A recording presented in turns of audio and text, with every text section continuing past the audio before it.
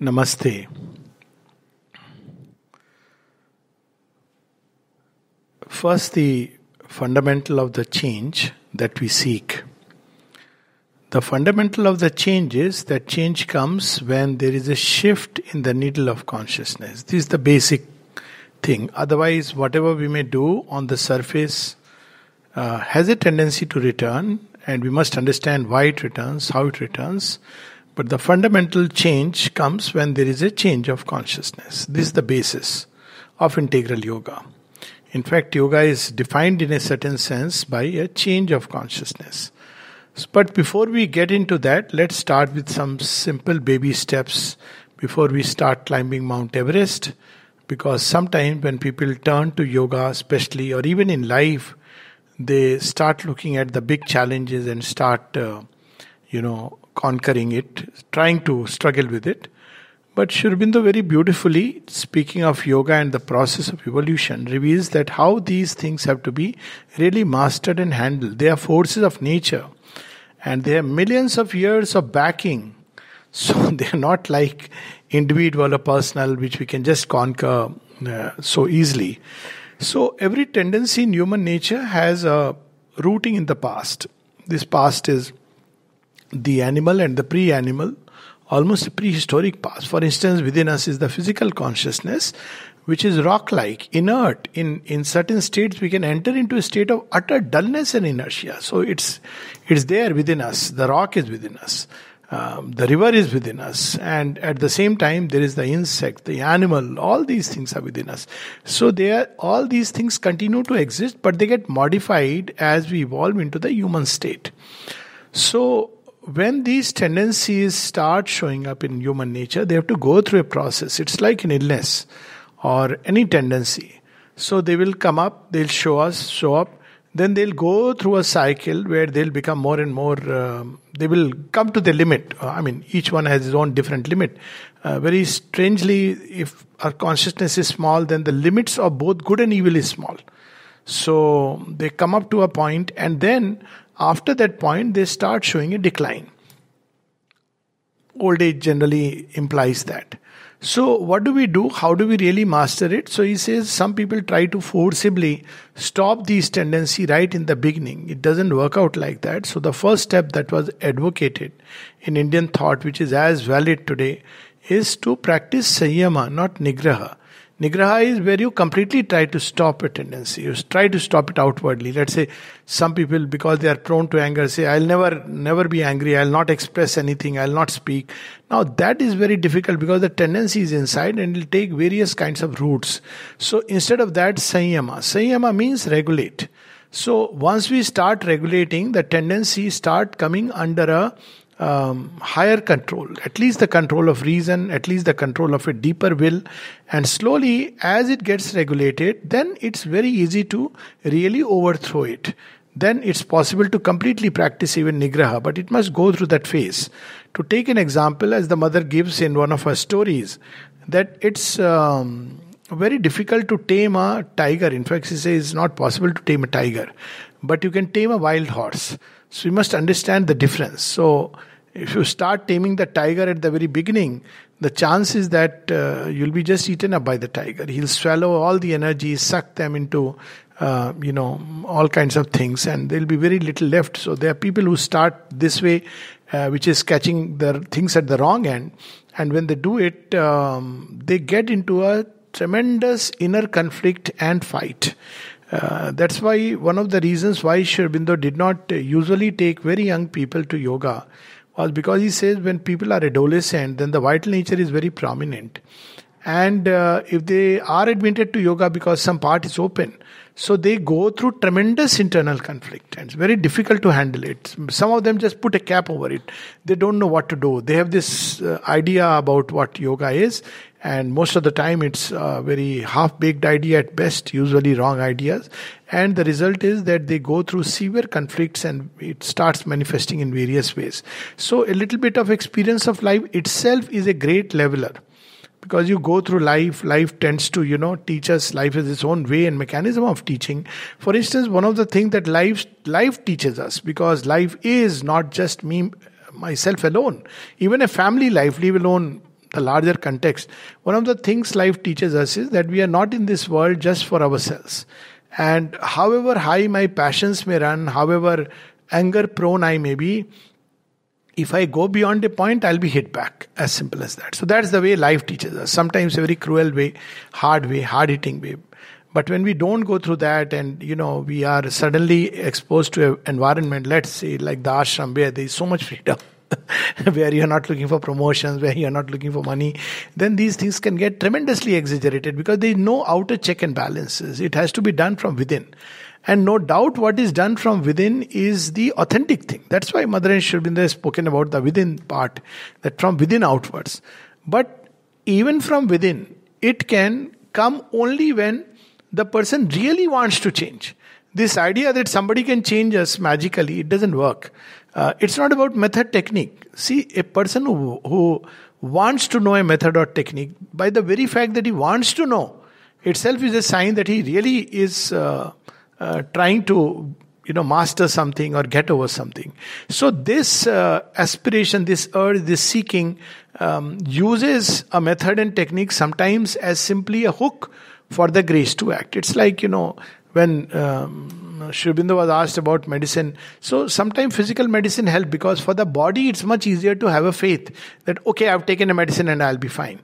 So it often works like that. Not that methods, techniques don't have a value, but their value depends a lot on the sincerity of the seeker. If the sincerity is really there, then even a small thing can work wonders. But if the sincerity is missing, it's just one of those things one learns, then, the results take a long time. So this is one aspect. Second is, there are several things in everyday life which help us towards freedom and mastery, which we often tend to miss. I mean, it's not just about people believe, they come to me, they ask, how do I meditate? Why? Because I am very hunger prone. So, that's a big step. Let's start with the baby step. So the baby step is a simple act of regularity and punctuality. This is Sri Aurobindo's words. This is a small letter. Regularity and punctuality help us master our nature. Why? Because just try to be regular and see the problems that come up, the justifications in the mind. Try to be punctual and see. I mean, it's literally one of the best ways to learn time management. People often say, I cannot manage my time. Well, just try to practice punctuality in any field. Even it could be food, it could be anything. And when we try to be punctual, automatically we see that how we are adjusting, the brain mechanisms are working, the mind is working to adjust one thing over another, prioritizing thing. All this is automatic. Just by the act that one wants to be punctual. Of course, punctual doesn't mean coming half an hour before and waiting. Nor does punctuality means to become so rigid that, you start staring at people who are coming late. No, it doesn't mean any of these things. It's for oneself. So one has to draw a line between rigidity and discipline. But discipline helps, and one of the best, simplest way to discipline oneself is regularity and punctuality. That's why in the ashram we see this something very interesting, which other than military I haven't found anywhere. So here you have a time. So people often wonder that why there is time. So time is, you'll have 8 o'clock time and whatever time is there after which people can leave. This time is simply so that we can practice this basic quality. This from Sri Aurobindo's letters, that why there is discipline required in the ashram, which is based on freedom. Well, this is part of giving us freedom. So very few people understand that discipline actually is the road to freedom. So, because if we don't discipline our life, we cannot really arrive at freedom. So this is one part of it. Then the other part, which is in everyday life we can practice, is when we speak, when we act, just to step back, just a moment stepping back. This is a basic practice which the mother gives us, that before we act, before we speak, just to step back and see how this action, this speech is going to help me. And this is a world of discovery. At least I have noticed countless number of times and still continue to notice that this which I was going to speak, how is it going to help? And it's all very mechanical. Sometimes, say for example, a typical example, two people talk ill about someone, and one of them, claiming to be a friend, they're talking about C, A and B. So the B goes to C and says, A was talking like this about you. Now what purpose is it really serving? It's serving to create division. So while it looks very nice that you are doing something good by informing him about A's behavior, but actually you are sowing seeds of division. Similarly, sometimes when we are critical of someone, one of the simple things is that one is that you criticize 9 times and then make a praise once. But whereas the other way is praise 9 times authentically and then make one critical remark. So these are basic things that to step back and before we act, before we speak, how is my action and speech going to really help in the great divine work towards which we are moving? And sometimes the answer can be very simple. Very direct. When someone asks the mother, how can I really help in your work? People ask, how can I work for the divine? So we often think, okay, I'll take up a job in the center, work in the center, or I'll join the ashram and do things. Some of the mother's answers are simply stunning. Again, in one word, she is conveying so much. So one of her answers was, if you remain happy, you are helping in the divine's work. So now, remaining happy, try to be happy. And you see, if we look at the world from a larger standpoint, each one's gloom is adding to the burden on the divine. After all, whose burden? Who will bear this burden? The divine will bear that burden. If I am happy, at least one person's burden I am reducing. That much I am doing. So just to be happy. Another very simple thing which he reminds us is stay smiling. And now, it has interesting connotations. So people often ask, no, but I don't feel like smiling. How can I smile? Human system works in very strange ways. There is something called as a feedback loop. So one is that if I feel happy, I'll smile. But if I am not feeling happy, how can I smile? But the reverse is also true, that if I smile when I am not happy, the chances are, in fact, almost invariably, that after a while, happiness will leap up from within. It's like a loop. It works this way. So these are very simple practices: to smile, to be cheerful, to be happy. Simply to not to, there is a disease which is a very modern disease. I think so. We have, our life is so fast tracked, but it's very surprising that people often get bored. So boredom is a real disease. I don't know this word. Is probably more modern. As a child, I didn't have gadgets and we didn't have, but we had so much fun. This idea never came of boredom. Now, one reason why this is happening is because this world is being driven on by the vital forces. Always it has been so, but they've intensified. So everything is fast food, McDonald's, order, Swiggy and everything. And, they have time. So what has happened over a period of time with the cell phone, people have become very, very impatient. And as a result, they want things to happen fast. And so very little time to really stand and stare. So when things are not happening, they tend to get bored. This idea that when things are not happening, what I should do? They must happen all the time. So this is where the mother gives a very beautiful advice, that when you have nothing to do, when you're just getting bored, she uses the word that it's a illness. So just sit quietly and reflect inside as to the purpose of life. Why am I here? What am I doing here? What is the purpose of whatever I am doing? And relook and reorient and reflect. And it can be done every day. Every day there could be snatches when we tend to just sit and just reflect at our own life. Leave aside the larger picture. Why my life has taken this turn, to discover it. Now when we start discovering things within us, it's a tremendous, it keeps us so enthused because there is something new we discover all the time. So these are some very simple baby steps to learn to step back, to sit quietly for a while and just, look at life. It breaks the stream that is running mechanically. So otherwise we are just running from morning till night on a kind of roller coaster. Everything is determined for us by somebody or the other. So we must take out time, and without taking out this time, it's not about how to meditate and how to go within. These are all, questions to be, meditation. These are all very natural things. I mean, it's not like you have to sit and undertake a process. If I really want to sit quietly and just understand what is the purpose of life, I have already taken the first step towards meditation. Why things are happening the way they are happening. Why life has all these complexity and complications. Then a little prayer that, let your simplicity, let your light light fall on all the obscurity. Let your peace and calm come and take over entire thing. Because, in life there are some wonderful moments when we are driven against the wall helplessly. Actually, we don't realize there are moments of grace. That's when we realize that I should hand over this life to her, because we discovered that we cannot solve these things by human mind. So, but as long as the human mind is active, as long as that is all this, what will happen in the future, what's going to happen tomorrow, it's all because the mind believes ignorantly that it can determine things. One of the first things that one discovers in life, or rather two things, both in science and in spirituality: do not judge anything by appearances. It's fundamental axiomatic truth. Because appearances are appearances. This is the first truth. And a complementary truth is that behind everything there is the divine. If these two truths we can hold together, then life is beautiful. One is, whatever is the appearance, there is the divine truth within. And what is it doing? What is its relation to the appearance? It is manifesting itself, trying to manifest itself within me, within everybody.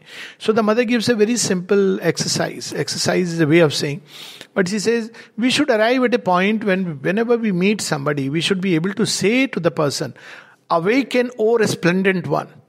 Throw away this mask. Now this mask is sometimes of gloom, sometimes of anger. And the same thing we have to remind ourselves day and night, that I am not this struggling creature, caught in the net of your mesh of this, that, 100 things I may be caught in. But even fallen, I am divine. Even in my death, I am immortal. Even in rags, I am God. That wonderful poem of Sri Aurobindo. And this is something we have to, why this state came in? Because of a certain kind of thought that man is a fallen being and God is up above there. So you have to struggle to reach there. And the mother says that both myself and even Sri Aurobindo had to struggle against this tendency. Though in Indian thought it's just the opposite. Man is divine by nature. And what you see on the surface is the creation of all these various forces that are acting. Our surface personality is what, all these mechanical, habitual actions, reactions. But in our depths, there is this divine nature. And she says, I had to struggle with it.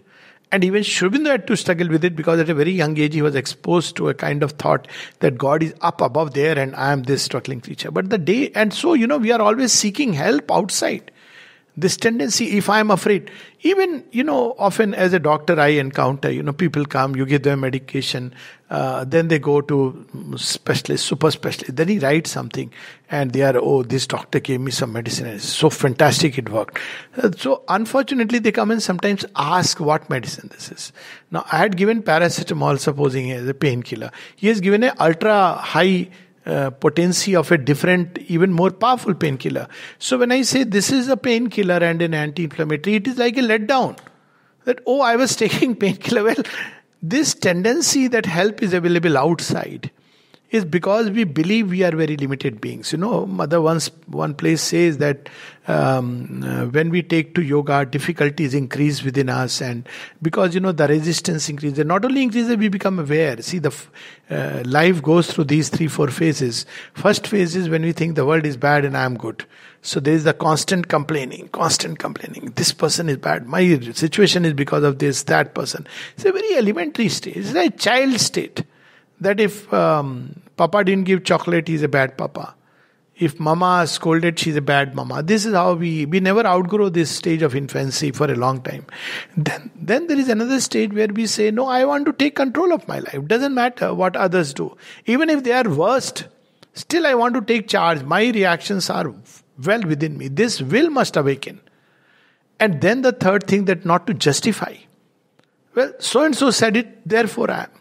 Well, if we adopt that attitude, we'll never take even the first baby step towards mastery. The first step is that regardless of whatever other may say or do, I should still be the master of my own house. So this way, when reason is not turned toward justifying, see, the reason is one of the things which is given to man to reflect in. It's there in animals, but in animals, this capacity to reflect, to discern, to change is normally not found. Animals can adapt to outer life very well. But reason is very often in its infancy used by the vital to justify things. I'm angry naturally because my partner is like that. So I cannot change my partner. Well, I can change my partner, but that's not the way, because very often when we change circumstances and do not tackle the inner cause, then it'll keep coming up. So at some point to discover it's not about the person, it's about the person, which is myself. And then one embarks on another journey. The same reason which was justifying begins to find out. It changes into a discerning reason and begins to see what are the trigger points, what really triggers anger. I'm just taking one example, it could be many. What triggers anger? And sometimes one sees such paradoxical movements. For instance, one very easily falls into the trap, someone loves me and therefore I have to, reciprocate in love. But hidden behind it is a need for love. It takes time to discover it, that yes, it's there. One seeks it very like a little shadow which is there, which comes up at an opportune moment. Similarly with anger. That, well, I don't get angry, but inside there is a little frustration developing. It's taking the form of a little sadness, a little state of unhappiness. It's the other side of anger. So the same reason discernment begins to pick up things. And then it realizes at one point of time. So second stage is when we start looking and becoming conscious of ourselves. Then the third stage is when we begin to become conscious of the motives. Why do we do whatever we do? And the mother says this should go to an extent that if I am at the samadhi, why am I going to the samadhi? Why am I bowing down at the samadhi? Why do I do whatever I do? And then she says that when the action of this force, you start seeing that many difficulties and resistance has come up. She says, why people give up at that point of time? She says, because they lack faith. And then she says, you will ask me, why am I saying so? She says, instead of being hypnotized by your difficulties, if you just remember that grace is all powerful. Someone used to say this very nicely. So he in a talk he was mentioning that, I tell the divine that if I am not the worst case, then you have dealt with more serious cases, and so I have hope. And if I am the worst case, then where else can I find hope except you? Because you are the supreme healer. So if with this approach we go to the divine, knowing that the divine grace is all powerful. So that's why faith is so important in fundamental equality. Everything else one can lose, but if faith and hope are lost, then life is lost. So hope, faith, and what is this faith that is asked for us in yoga, from the yoga point of view? That eventually there is nothing which is insurmountable for the divine grace. That's why it's the divine grace. And it's not just about magic, though it works in a magical way, yet it has a process. Why? Because only the divine grace has before it the entire panorama of vision. We don't understand ourselves. Let's admit that. Regardless of all the big textbooks and the small textbooks written on psychology, we don't understand ourselves. We don't even know. We are not even conscious of the tip of the iceberg, let alone understanding ourselves. There is the subliminal within us, there is the subconscious, there is the superconscious, there is the soul. There could be workshops on it, and yet we won't understand ourselves. Why? Because these things are hidden. They act from behind. Sri Aurobindo speaks of 3 occult sources of our action. There is the subliminal, which is receiving things from all over the world. There is also the outer consciousness, which responds to every knock. One simple exercise, or 2 simple exercises, by which we can at least master this. Not to start turning at every little sound. One of the exercises which I often, when people are sitting in a hall, this of course is a nice hall, but sometimes, somebody suddenly opens the door unexpectedly, or there is a little cell phone which rings, or somebody. Now this is where the challenge lies. All the eyes are turning towards that. This is a moment of self-mastery. Doesn't matter what's happening elsewhere, what's happening to others, to be focused on the goal. This is elementary concentration. Concentration on the work at hand. It's one of the very simple ways of self-mastery. To be so involved in the work. There is this story which I often recount, which is very interesting, which has a double connotation. One is what is said and the other what is not said. And the story goes that someone goes to a master and says, how to find God. So the master is a farmer. He's, outward. He says nothing. He just continues with his work. He's taking certain things and putting them there. And a long time is gone. And then he ultimately asks that, please tell me, how to find. He says, very simple. Don't you see, picking up from here and putting there? To shift the concentration is to shift the needle of consciousness. When we are constantly thinking of our difficulties of fear, what is happening? It's becoming fatter by our constant meditating upon it. There is this story, I think it's a Cherokee legend, and where a boy sees a dream and he sees that there are two wolves which are fighting. There is a dark wolf and there is a bright wolf. And he asks his father, Father, I saw them fight. Yes, it happens in everybody. Which is going to win? He says, the one which you feed. Doesn't matter if there are difficulties. Let's feed faith. Let's not feed fear. Let's not feed the sense of uncertainty. It's a fact of life. It's not something which... There's no way that we can find certainty in this world which is ever changing except by being rooted in the divine presence. And that certainty is about the goal. There's something which Sri Aurobindo writes very beautifully in Savitri. Alive, and yet a secret spiritual aid is there. Alive in a dead rotating universe, we will not hear in a casual globe.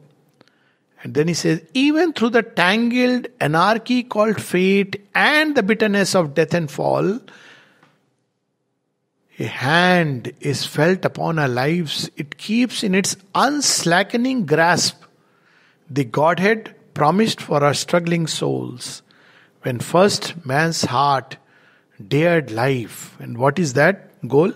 The crown of conscious immortality. So to always remember that all these things, appearances, sometimes they'll be nice, sometimes they'll be not so pleasant, sometimes they'll be horrifying, sometimes they'll be very dark and ugly. Yet this is not the destination of my journey. O King, the events that fate is truth working out in ignorance. O King, the events that meet thee on the road are not thy fate. Though they smite thy body and soul with joy and grief, they touch thee a while and pass. The road, the goal thou choosest are thy fate. So to remember and remind oneself in all moments of difficulties, this is a passage, this story which often outside my office in Air Force, I had put up these two stories which often worked so wonderfully. So one story was about this same, sometimes life can be very simple, we make it complicated. And the story was about somebody who goes through a caravan, goes through a passage and through a desert. And there is a man sitting below a palm tree and eating gruel. And the king says, who are you? So the court philosopher who is busy pleasing the king turns and says, sir, he is nobody of any consequences. Don't you see, he is just eating gruel. And then he turns to the man eating gruel and says, how foolish of you. If you only learned how to please the king, you would not be eating gruel for the rest of your life. And the man says beautifully, if only you learned how to eat gruel and be happy, you won't need to please the king for the rest of your life. So one can see what is easier and what is more difficult. And the other story we all know, it's a story I love personally, is King Solomon's story where, a king is being chased by people, and he is, of course, in India, this story is about, in a different way, about Maharana Pratap, whose horse actually jumped across a chasm. The horse died, Haldi Ghati, and he survived, and he bounced back and overthrew the invaders. So that's something very powerful, never to lose hope. But here the story is that, a person goes to a king, had gone to a guru, and the guru master gives him a little mantra written in a paper and says, keep it inside. So he says, okay, don't open till there is a crisis moment. He says, okay. Now in king's life is going smoothly till it is attacked, and eventually he is on the verge of defeat. He is running, and eventually army catches from every side and corners him, and he is up against a tree. He says, now there is nothing I can do. Then he remembers, I have this mantra. takes out, opens it, and he starts laughing. And when he starts laughing, so now it's time for the enemy soldiers to get surprised. What's happened? What has he got?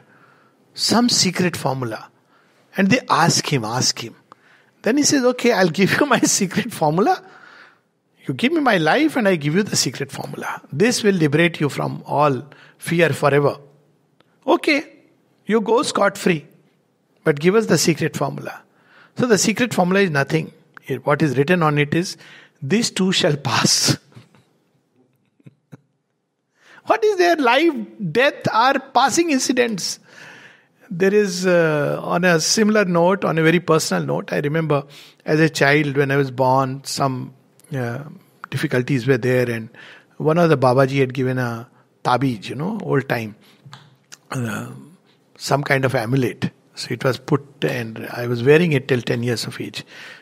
So when I started growing up, I said, this is very inconvenient, why should I? And typical 10, 11-year-old started to challenge, so I started chewing it to open it. What is inside? My parents would say, don't do this. One day, I managed to open it. What I discovered was a formula which today I know is the best thing in life. And I opened it, and there was a little paper inside, like a paper. But inside the paper, there was dried tulsi. And what was written on the paper was simply Hari, the name of Lord. And I remember that after that, I was literally a state in which I went for 3 days, 3 nights. Constantly this started like a japa, Hari, Hari, Hari, Hari.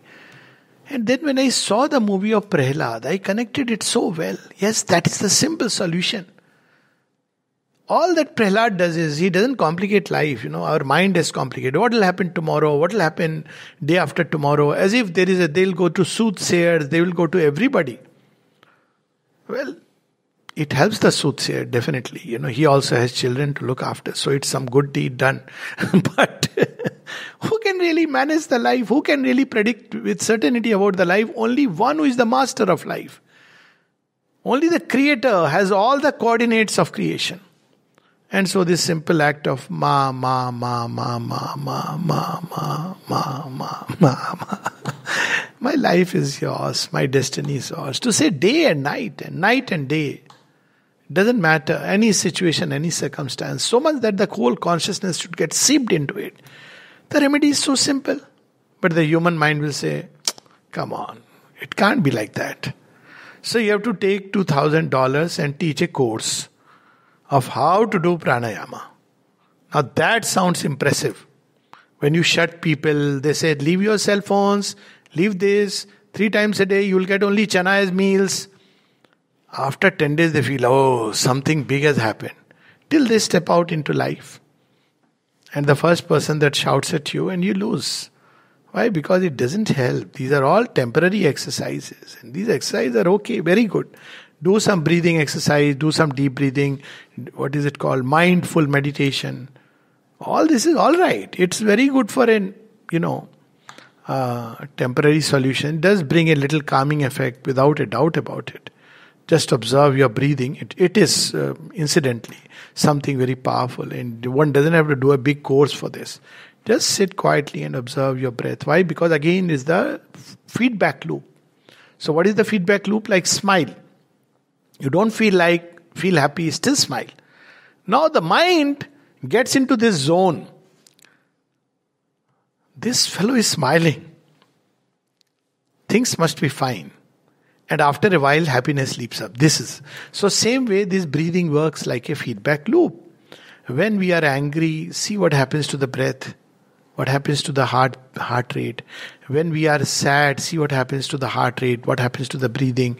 When we are agitated. So this is one way. But when we use the feedback loop, just simply do some deep breathing. No need to learn all this, paying money. Very simple. It's given to us. Simply learning to breathe. Just to breathe quietly. Breathe.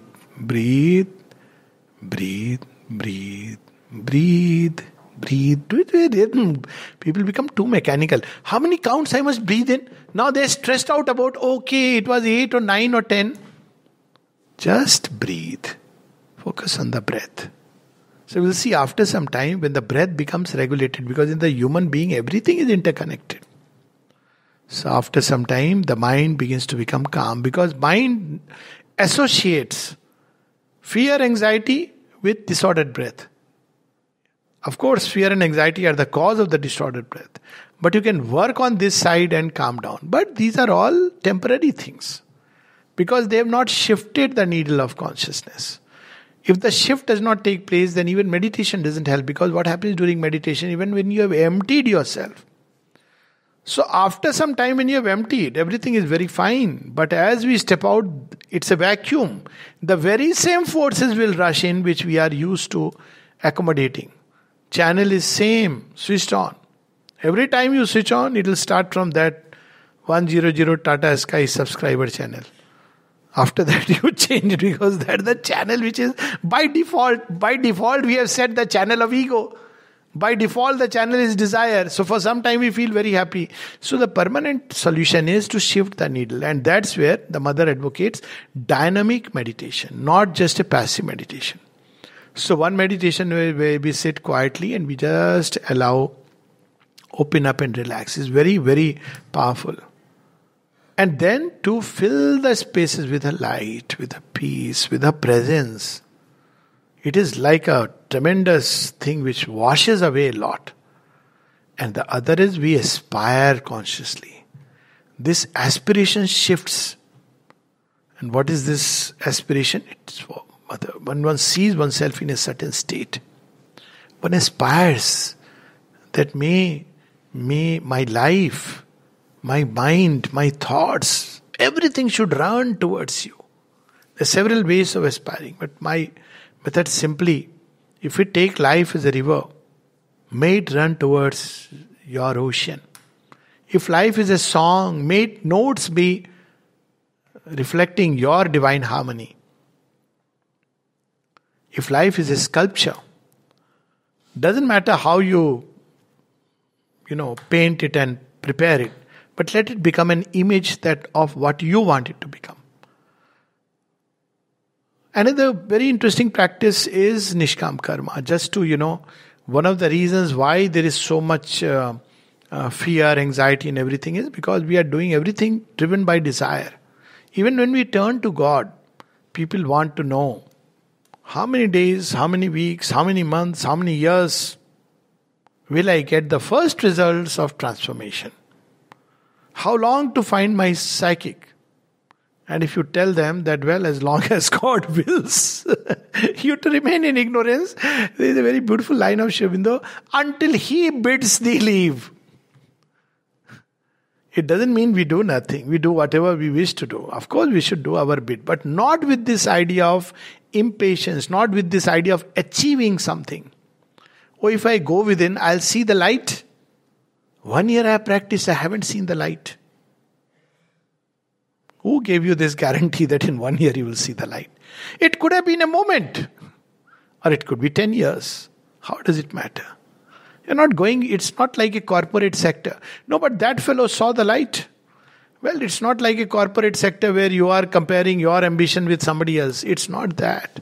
Have the joy of doing something. Spiritual exercises, practices should be an act of joy, of love. One doesn't seek the divine because one can get something out of him, but because he is worth seeking. It's an act of love. After all, one has seen what one gets by loving all this paraphernalia. At least learn to love Him who is the source of love. Then love the world, but first the source. So when we begin by that, we often go with the wrong end. That, well, I will have time for God, but first let me handle this life. Not realizing that by knowing God, we can handle life much better. Or rather, when you see, just imagine, I often give this example. You are walking with a super king, not even a king. And suddenly, you are accosted by, and king always has his ministers, right? Everybody is beck and call. And suddenly you are accosted by some miscreant, some people So what will you do? You'll say, I'm going to, before you can think about it, the king who is your father, your friend, is he going to really let you be in the hands of these people? He will take the steps. So what should I do? You serve the king. And sometimes ignorantly even, stand by his side. Doesn't matter. He cannot be harmed. Who can touch Krishna? But if harm comes to Krishna, stand before. Of course, Krishna will smile. But it's an act, it's a gesture allowed to us. That's the beauty of human bhakti. God doesn't need anybody's, But when you do that gesture as an act of love, He will himself bless you and say, okay, I'm there, don't worry. But he reciprocates. See, that's the beauty. As we approach the divine, so will the divine reciprocate. If we say, how does it matter? He will take care of himself. So the divine says, okay, my child, you seem to be too grown up and mature. Yeah, we all should take care of ourselves. It's reflected back. Take care of yourself. But when we say, come, Lord, I feel this tenderness towards you. Can I press your feet? Not that the divine needs. People often ask, someone asked Sri Aurobindo, why should the divine need to be given filtered water? How does it matter? He can absorb all the germs. Sri Aurobindo's answer. But why the deuce would you like to give the divine water full of germs and poison because he can absorb it? What kind of logic is this? So when we have that approach towards the divine, he too reciprocates. Not that he needs this, but by this gesture, we open ourselves to that dimension of the divine. But when we take him that he is very cruel monster, he has given my life so burdened with difficulties. Then he says, my child, your faith will make me act like something I never want to be, which I am not. But instead, if we take this approach, that he is all love, he is all beauty, he is all delight, he is all help. Remember what the mother once said. It is very common. Human beings often turn away from the grace. But it is seldom that the grace turns away. Now even this seldom she qualifies. She says because they have completely closed themselves, so they feel as if grace has turned away. Just to remember that grace is with me. What is impossible for that grace? And that love which has built the worlds, this is the remedy of all fear, to know that this love is there. The people who are embodying this love, who carry this love, who love the divine, they don't, normally we don't realize what a tremendous power there is in it. It's a power. That's what is the story of Prahlad. Love is a power which can absolutely act without hands or feet. And people will ask, okay, prove this very sentimental stuff. Okay, very simple proof. It is very difficult for someone to harm a child. And that's why harming a child is regarded as the most heinous of crimes. Why? Because child is smiling so full of love, trust, sweetness. For the child it's not, that's why even animals, wild animals, there's a whole village in India where children grow up with snakes. Snakes live in the house. And I'm not joking. I'm forgetting the name, but they grow up. So they don't have fear of snakes. Why they don't have fear of snakes? Not because they are Gauls who don't know what is fear, so they go and attack like Asterix. No, because they've grown up with them. So as a child they have handled, and they've just got rid of this habitual formation. A lot of things are because of habitual association that we associate things with. And what is this association? If this is there, this is going to happen. Mind automatically out of ignorance. If this is it, this is going to happen. If this is it, that is going to happen. And constantly, and these formations are reinforced by a whole world of suggestions. Whereas to somebody who learns to trust the divine, he will say very simply, we learnt it in one of the, Ramayana we used to have Now we open and see a line. So there used to be something created by Tulsidas where you just randomly put dots and then you find the doha which tells you about what your future will be. And one of my favorite ones was Ho hi hai so hi jo Ram rachi rakha ko kari tark badhave shakha. It means ultimately God's will happen. Why debate and discuss in the mind? And the same thing is in Savitri. When Ashwapati sees, hears the name of Satyavani and sees there is a cloud chased by the light. What does he say? If this is all, then all is surely good. If there is more, all can still be good. Whether it seems good or evil to men's eyes, only for good the eternal will can work. To constantly lean on that will. Trust that will. Human methods, even the best, are limited, and their ultimate work is to open us to that will. To open to that divine will. To be deliberately on the side of the divine will. What we are doing all the time, we are wanting the divine will to be on our side. Mother, I am going for a court case. Dekh lena. मेरा case आने वाला है. Mine is number 31, mother. Please make me win. The divine has a tremendous sense of humor, huh? Divine says, I know, but you deserve the win. But if you win, you will forget me. You will forget the goal. Okay, for a change, I'll make you lose. He will not say all this. You know that story when Nirodha went to play tennis?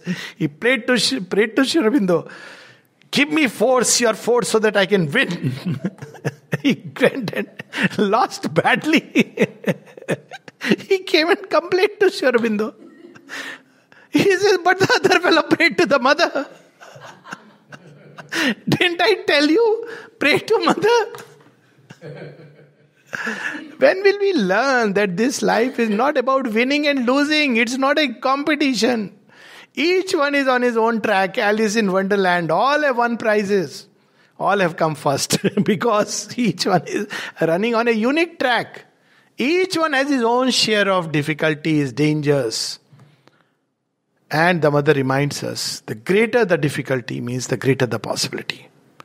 Difficulties come for the strong. For those whom God wants to rise. But instead we say, oh, my life is riddled. We'll just look around. I am that way lucky because sitting on this side of the table, sometimes I feel like telling, when a person says, I have this problem, that problem, I feel like saying, I have a similar problem. Of course, Jung spoke about it. I feel like saying, I have a similar problem, but I can't give my remedy. That's the problem. What's your remedy, sir? Turn to mother. Why are you so much harassing? Sometimes you say also, because someone says, I have this pain, this body pain, this ache, and this doctor has prescribed this, and I am listening, and after some time, you know what? I am also having it. For the last 15 years, I am having it. And I am not joking. Every bit pains. So, what do you take? Nothing? Let it pain. Pain is in its own place, and my life is in its own place. Why give importance and attention to things? As somebody said, there are two steps in life. First is, we give importance to things which really don't deserve importance. And second is, it was like a 2-step. This also I had put outside my office. So 2 steps for regulating worry. Step 1, don't worry about small things. Okay, fine. Step 2, scroll down. Step 2, everything is a small thing. When do we get this realization? When we understand that our goal is outside all earthly maps, as he puts it in, the secret knowledge. None of these things, all is too little that the world can give. Its knowledge and power are the gifts of time and cannot fill the spirit's sacred thirst. When we live with this attitude, then we understand that life or death doesn't matter, because the journey goes on. And to always live with this vastness, this too will pass. It comes with And how do we grow vast? We grow small because of the ego. People often ask, why should one get rid of ego? Well, don't get rid of the ego. Stay with the ego. Why everybody asks? For your good. What good is there in getting rid of the ego? If you don't get rid of the ego, even if you are a conqueror like Kansa, even if you are a mighty man like Ravana, you will be all the time besieged with fear and anxiety. Because ego makes us small. It puts us in a hole. Whereas, when we grow vast, as often I have said, thinking of something vast, boundlessness of space, endlessness of time, it just liberates us. But the simplest of all ways that we have read and studied, the simplest of ways to grow vast, with which we'll stop, is to think that the divine is in all beings, is everywhere. And whatever be the appearances, He is everywhere, hidden inside the cloak of darkness.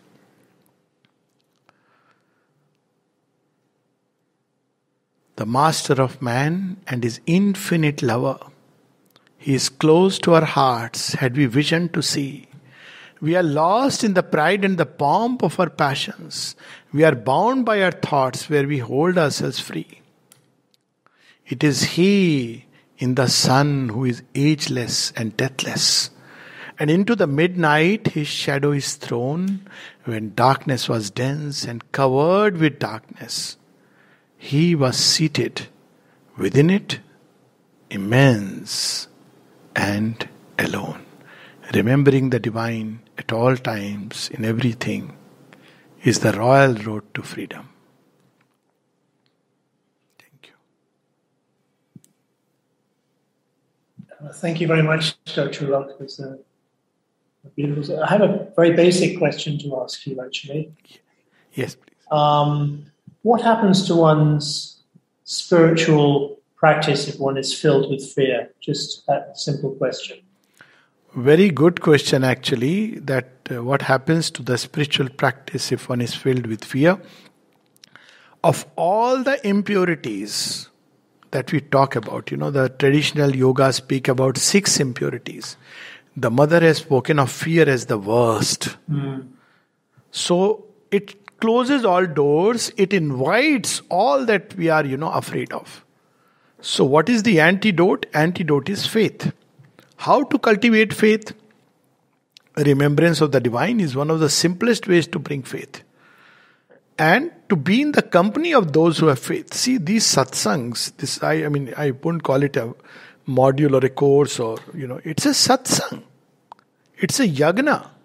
So when we participate in these things, we grow in faith. Somebody has a big candle, somebody has a small one. When we associate with people who are people filled with faith, that's the idea of pilgrimages. That we go to places where there is a vibration of faith in the atmosphere and one comes back rejuvenated. All of us have experienced it as a child. Now, of course, we are part of Sri Aurobindo Ashram, which is like a Maha Kund, sun itself. But even otherwise, go to a place which is serene, filled with those who are people full of worship, dedication. You automatically come back rejuvenated. So, and stay away. Don't entertain doubt thinking that I can solve it by the mind.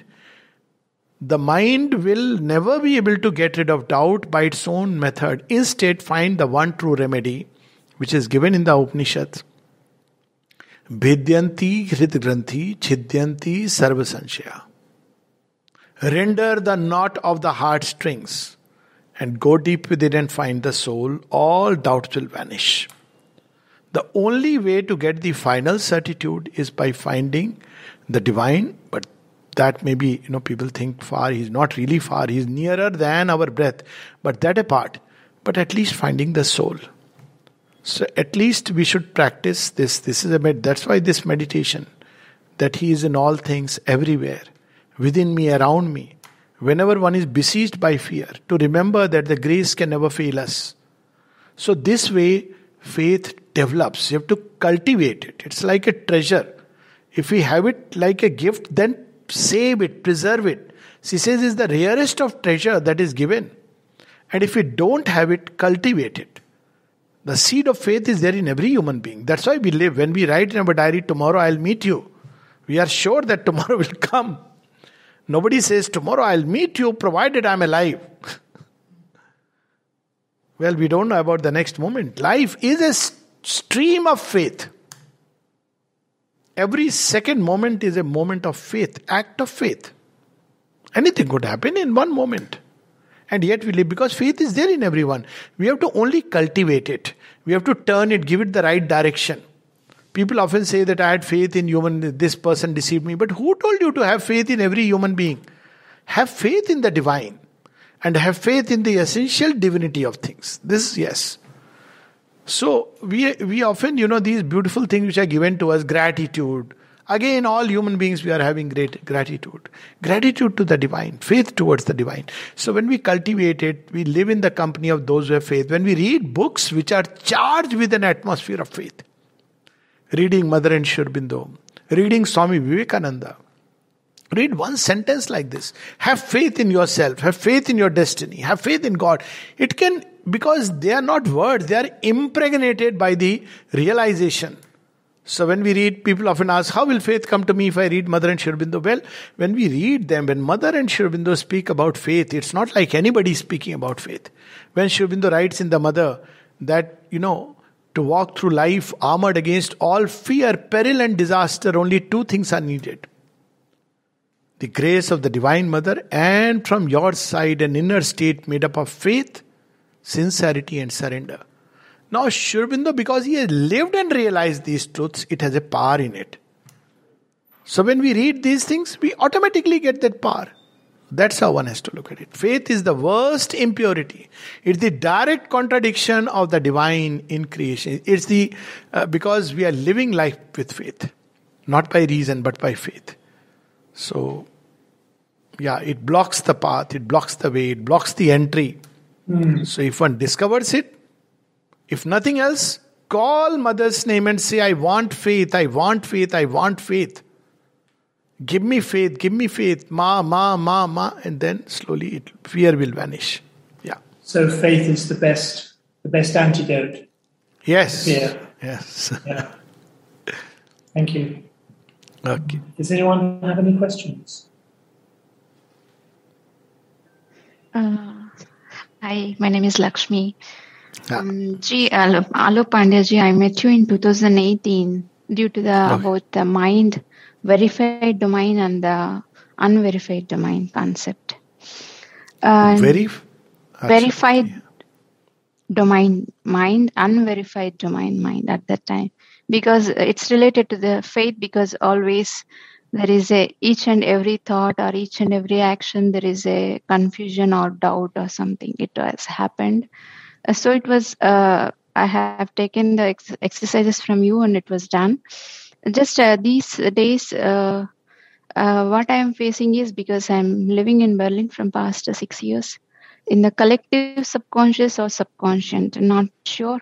But the dreams and visions, like the formations, it's entirely different, not real. But we feel sometimes it is belongs. This is me. No, the dream or that formation as making us like it's a reality. That okay. How can we overcome it? And coming to it's not at all belongs to the poet. Anyway, we don't have any that kind of past, or you are not at all having anything related to you, but somehow maybe it's a collective consciousness. Yeah, so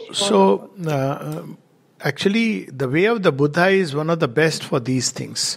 When past formations come up from the subconscious, they come up in dreams. They can even declare themselves in the waking consciousness, but dream is most common, and it's very difficult to say whether they are individual subconscious or the collective.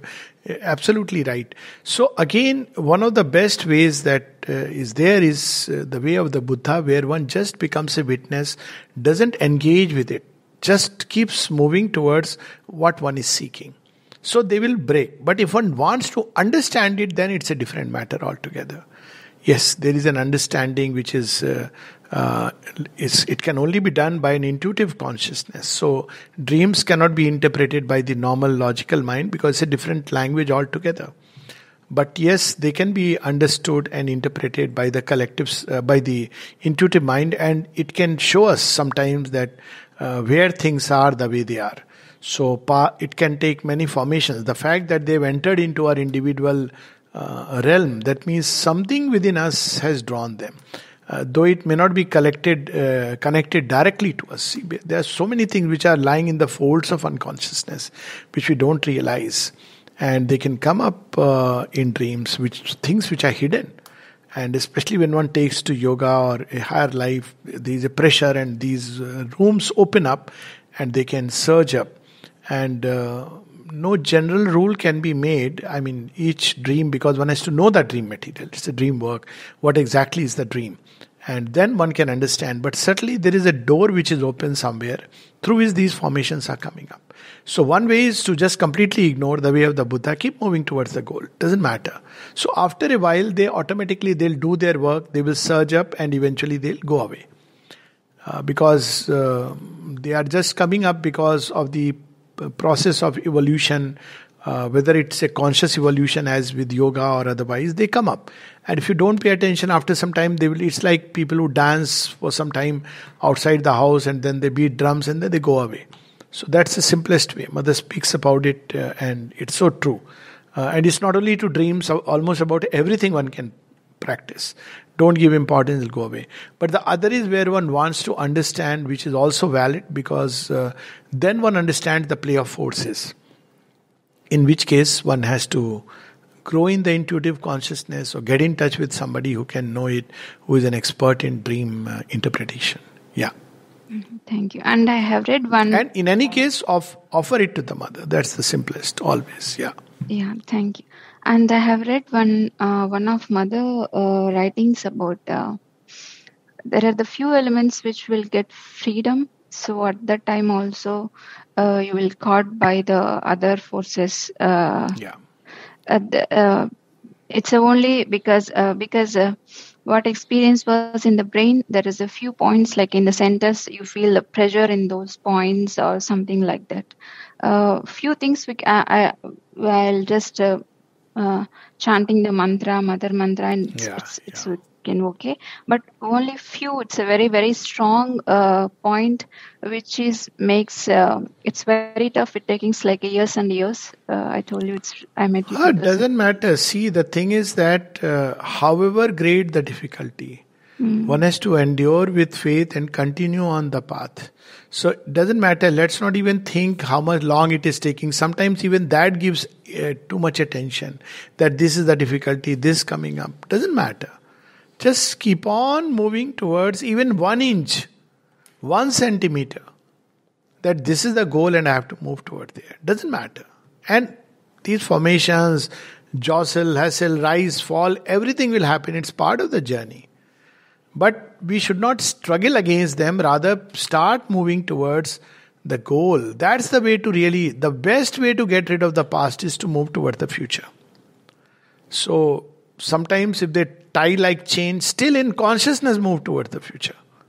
So that's the way to get rid of them. Eventually one will get rid of them. Always to look toward the future. Yeah. Thank you, Ji. Well, beautiful session as always, Dr. Alok. Thank you, James. Thank you very much. Thank you, everyone. Yes. Ma.